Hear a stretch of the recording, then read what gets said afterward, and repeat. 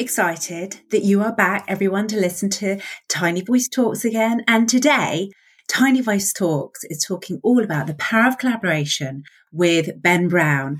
And I am so excited that Ben has come on to speak to us. And I discovered Ben, as I discovered most people, on Twitter. So hi, Ben. Thank you so much for coming along. Thank you, Toria. Thank you for having me. It's good to be here. So tell everyone that doesn't know who Ben Brown is, and I think most people think you're called Ed anyway, and you can explain why. Tell everyone, who is Ben Brown? Good question. I'm a former deputy head teacher, primary school, with 17 years of experience of teaching, mostly in year 6. But I came to teaching late, so I've done loads of other stuff as well. I think that's me educationally. What am I doing now? So much stuff, just lots of talking to people, I guess. I think that's what I do most of, lots and lots of talking. Oh, well, you're talking to someone that does like to talk, so I totally get that. Interested in you saying you came to teaching late. So what what did you start off doing then before teaching? I've been to university a few times, and I've actually graduated once. I love that. What happened the other times then? Well, I started off and I really wanted to be an archaeologist. Nice. I loved Indiana Jones, Temple of Doom. That was my thing. I was going to, go off around the world with a leather jacket, a whip and a hat.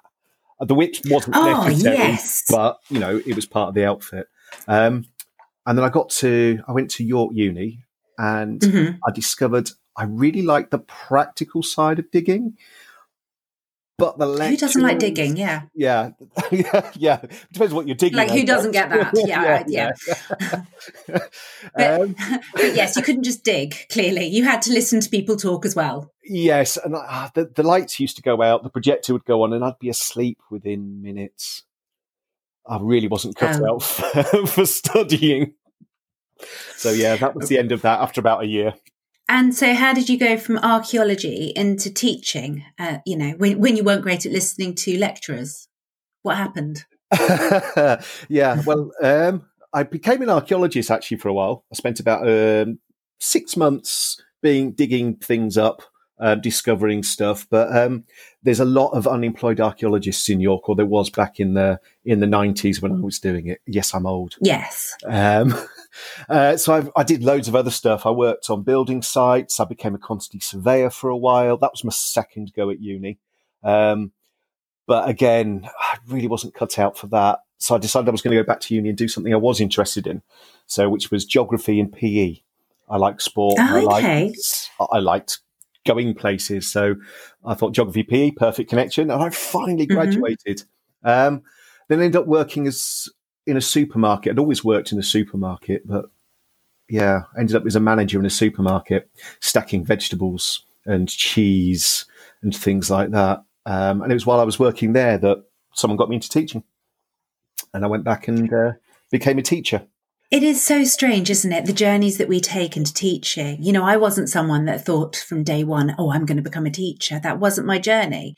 But here we are, we've ended up. And I met you through Twitter, as I meet a lot of people. But I first really became aware of you with the hashtag BrewEd events. So how did I know that you sort of are quite heavily involved in those? So how did that come about? It was Graham Andre. He just posted something out. I'm doing this online BrewEd thing, and I've been to a BrewEd, been to one, and the people there were brilliant. They're really sort of enthusiastic, really supportive, and they really sort of... For anyone that doesn't know, what is a BrewEd event? So a BrewEd, it's like a conference in a pub or cafe. Nice. So Ed Finch, who's one of the guys that runs it, he'll tell you so much better than I will. But essentially, most of the good conversation happens in the pub after conferences. So him and Darren, they sort of came up with the idea, well, why not just have the conference in the pub or the cafe? So that's what they are. And they're really informal, really relaxed. And there's some, good people speaking there. So it's always good fun. Yeah, because I've never been to a live BrewEd event.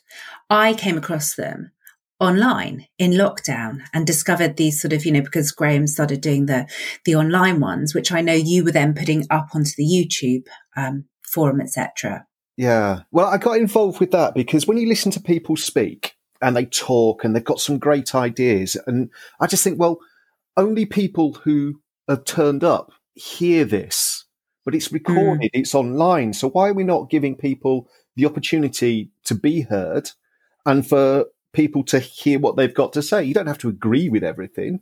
You can argue with stuff. You can think, no, they're wrong or whatever. But there's some really good stuff that you can turn around and say, actually, that's a fantastic idea. That's great. And you can pick up loads and loads of nuggets of little things that will change your life in one way or another. So I suggested we put them up on YouTube, and we went from there. And I know your daughter has been quite instrumental in helping you do that and has been informing you about things that you're doing wrong. Yeah, she's more the critic on the side, actually. You looked at it and went, Dad, you did that all wrong. And I was like, okay, what am I supposed to do? So at some point, I'm going to persuade her when she's not working hard to go through and correct everything that I've done wrong and teach me. But I've got to persuade her to do that yet. What you've done and what with the YouTube, the videos put on there, I think is great because it is about what I've discovered in lockdown is the power of CPD that doesn't have to be live, that actually you can learn so much from watching someone present. We spend our lives watching TV, or I do. I spend a lot of time watching TV, and actually watching someone present online is no different to watching a television program. And I have learned masses from watching all of those videos on YouTube. So I would encourage anyone that hasn't discovered #BrewEd on YouTube to do so. And you and I are both involved in the #Morning BrewEd that Mark started, which I laugh because it's like these things, just by going out and connecting with people, all of a sudden you get lots and lots of opportunities to do crazy, daft stuff that somehow works. So Mark, we were talking about the BrewEd events, and did he approach you? I don't know what the conversation was he had with you. Sort of like said, wouldn't this be good if we just had a general chat on a Sunday morning? I was like, yeah. Well, I'd enjoy that. Who wouldn't enjoy that? But it's like, then what do you talk about? You're quite good at talking. I'm quite good at talking. Yes, we can talk. And actually what I love is the fluidity. And I talk about fluidity all the time, actually. I'm addicted to fluidity. I like the fluidity of it. The fact that actually it is a talk. I remember the very first week that I did it though. Oh gosh. Like there were no questions. There was not sort of a script. And I was a bit like, oh my gosh, how am I going to do this? But actually, you're right. It's just that chat. And actually, funnily enough, that's what I've used that framework very much for this podcast. So it is just a chat between friends. And it comes back to that power of collaboration that you talk about, which I think is so powerful on Twitter. I'm learning so much all the time from Twitter. And grateful that I'm collaborating with people like you now and so many amazing people actually around the globe. Yeah, I think collaboration and Twitter's been a fantastic tool, certainly for me, for meeting people, connecting with people and collaborating. Definitely. There's so much you can do with it. I mean, I've seen Lucy Flower. She organised, I'm trying to think who she was with, and I apologise because I'm terrible with names. Mr. Keane, Paul Keane. Got there in the end. I was imagining Big Beard. They did some fantastic stuff on transition. Got loads of people coming and contributing to all sorts of stuff. And I mean, so I learned loads from that. That's what the power of collaboration does. It's not about I'm the expert, I know everything, listen to me. It's like I know a bit about it. You know a bit about it. You know something about it. Let's get our heads together. You're absolutely right. And it is about listening and working with other people, without a doubt. And we've just got involved now in Ed Talks, which is really exciting, with Ivo Hannon. And we're now collaborating on a different thing, which is actually a written piece. Do you want to tell people about that? Because it's so exciting. Oh, the Ivo Hannon thing's really good. That's separate, isn't it? Because we've got involved with Ivo Hannon, we've ended up collaborating on something else. Yeah, this is where you end up with all sorts of connections. Yeah.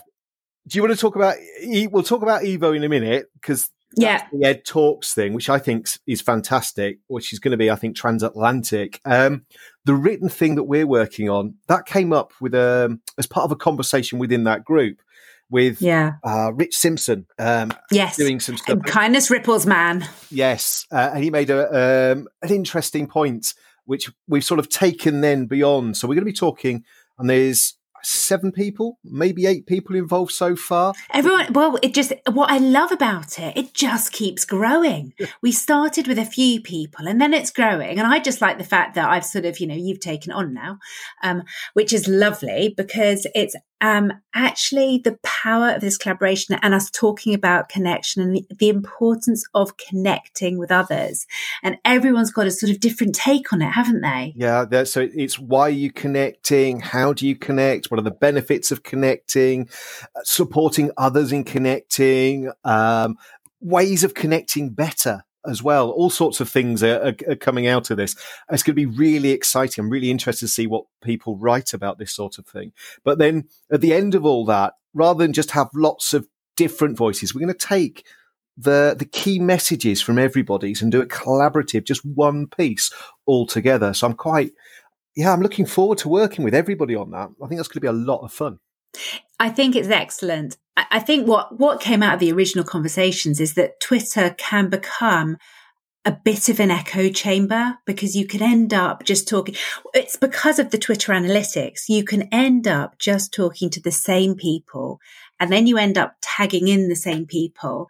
And it's about how do you really, really connect with the widest group of educators you can and collaborate with them so that you are then developing your understanding as an educator. And I think the potential for this piece is immense. I can't wait to read it. I really can't. Yeah. And then there's Ivo Hannon. Yeah, Ivo. How did you get involved with Ivo? Because he's such an enthusiastic guy. Yeah, no, he and I are all about global connections. The two of us are very, very similar in the way that we think about global connections and the importance of it and the importance about educators getting together. And he came across me on Tiny Voice Tuesday Unites. And he asked me to speak at one of the Ed Talks events last season. And we've just sort of grown from there. And I'm going to be a permanent fixture in the Ed Talks staff room, which is going to be exciting. And I can't wait. I mean, honestly, the people that he has lined up to speak they're just amazing, aren't they, Ben? Phenomenal. I mean, wow. There's some great people. And it's not just, what I like about it is it's not just UK voices. No. It's transatlantic. There's Canadian voices. There's US voices. I mean, he's in Dubai, so I'm assuming there's some international school voices as well. Yeah, I'm really keen to see what people say and what comes of that because there's so many different topics that are being covered by it. Absolutely. I find that we've got a DM group for this and it just makes me laugh because someone put a comment and then because of the time differences of everyone that's in the actual DM group, people comment throughout the day based on when they've woken up. And it just makes me laugh that this conversation can just go 24 hours based on when people wake up. Yeah. So I just think that the power of collaboration, I just think is fantastic in that way. I think the thing about collaboration is when we collaborate, we are so much more than our own individual thoughts and views. It means that if we have a challenge or a problem or something else that, you think, actually, I'm struggling here, there's something I'm not sure about, you can sit and have a conversation with somebody and they go, do you know what? Have you tried this? What about this? We've done this. Could you do that? And you get lots of alternatives and suggestions and different ways of approaching things. And then quite often you go into that conversation thinking, well, I need the help. But you come out of it having helped other people because the conversation and the collaboration has flowed. So people go, do you know what? I hadn't looked at it that way. I could use that. And there's always the little, I don't know, golden nuggets of ideas, germs of information, something that sort of works its way into your brain and you create something much more. It's so, so important that we're not just listening. And it comes back to that word echo chamber, that we're not just in our own echo chamber. And I know that over lockdown, you created the Ed Roundtables, where you had heads collaborating basically to support each other through lockdown, which I thought was a great thing, because how difficult was that for head teachers? When I first put it out there, I wasn't sure how people were going to respond, because I know how isolated people can be when you're at the head and the leader of a school. It can be a very isolated position, and you've got to really be able to trust people. But everyone who took part really jumped on board, and I was amazed at the quality of conversation, the absolute trust that they had in each other, and the willingness to open up and say, do you know what, this is difficult. And what was really great from it was your notes that you put out there. They helped other schools and other, to be able to know how to deal with certain situations. Because I think the word unprecedented was used time and time and time again for education this year. We're in an unprecedented event and we're having to deal with unprecedented situations in education. And actually how challenging for a head if they don't have that ability to collaborate with others. Yeah. I mean, God, I'd have hated all that dumped on you and the guidance and everything else. I mean, you've been ahead, so you can put yourself in that position perhaps more than I can. I was only ever a deputy, but crikey. All I can say is thank goodness I wasn't ahead this year. Yeah, I think they've done amazing things. They have. They are phenomenal. They really, really are. And I think it is, I think headship is an incredibly lonely position, and actually you need others to support and help you through it. And I love, the heads on Twitter, again, going back to Twitter, the collaboration there and how they will utterly support one another, with things. And I wish, that I had known more about it when I was ahead, because I think actually the power of the support out there is immense. It really is. And collaboration is the way forward, because our children need us to be connecting and communicating with others for their benefit, really. They do. And I think the power of, when we talk about collaboration, particularly amongst leaders, it's about creating a new way forward to deal with the changes that everybody's going through. Because leadership is about managing that change and moving through it and creating something that is better for everybody that's involved. And you can't always do that alone. You can't in your own head create this vision of where you're going to take your school or education. You can't do it alone. So that collaboration, that conversation is absolutely essential, particularly if we're going to serve staff, we're going to serve children, and we're going to serve the communities that our schools are based on. Then there needs to be so much more collaboration and communication between people. There does. And I think as well, especially in the times we're living in now, where we're dealing with immense inequalities all over the place. And actually the only way forward is having conversations and learning from others that we wouldn't necessarily, bump into in everyday circumstances. And I think that collaborating with educators from all backgrounds really, and that's why I like the global networks. I really do. I love the global networks because it allows me then to get a global perspective. The future could be amazing if we can all collaborate and move in the right direction. It will be amazing. Let's just keep collaborating. So before I ask my final question, how do people find you on Twitter? You can follow me at Ed Roundtables. I'm usually about, I don't have to be in school, so I'm quite good. I try and keep my communication. I sort of have set times where I'll go on Twitter and I'll do stuff, and then I have to take myself off, because otherwise it becomes one of those, holes that you disappear into if you're not careful.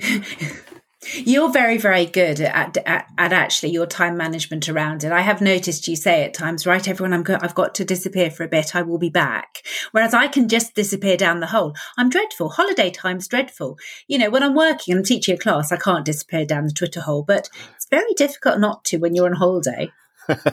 Yeah.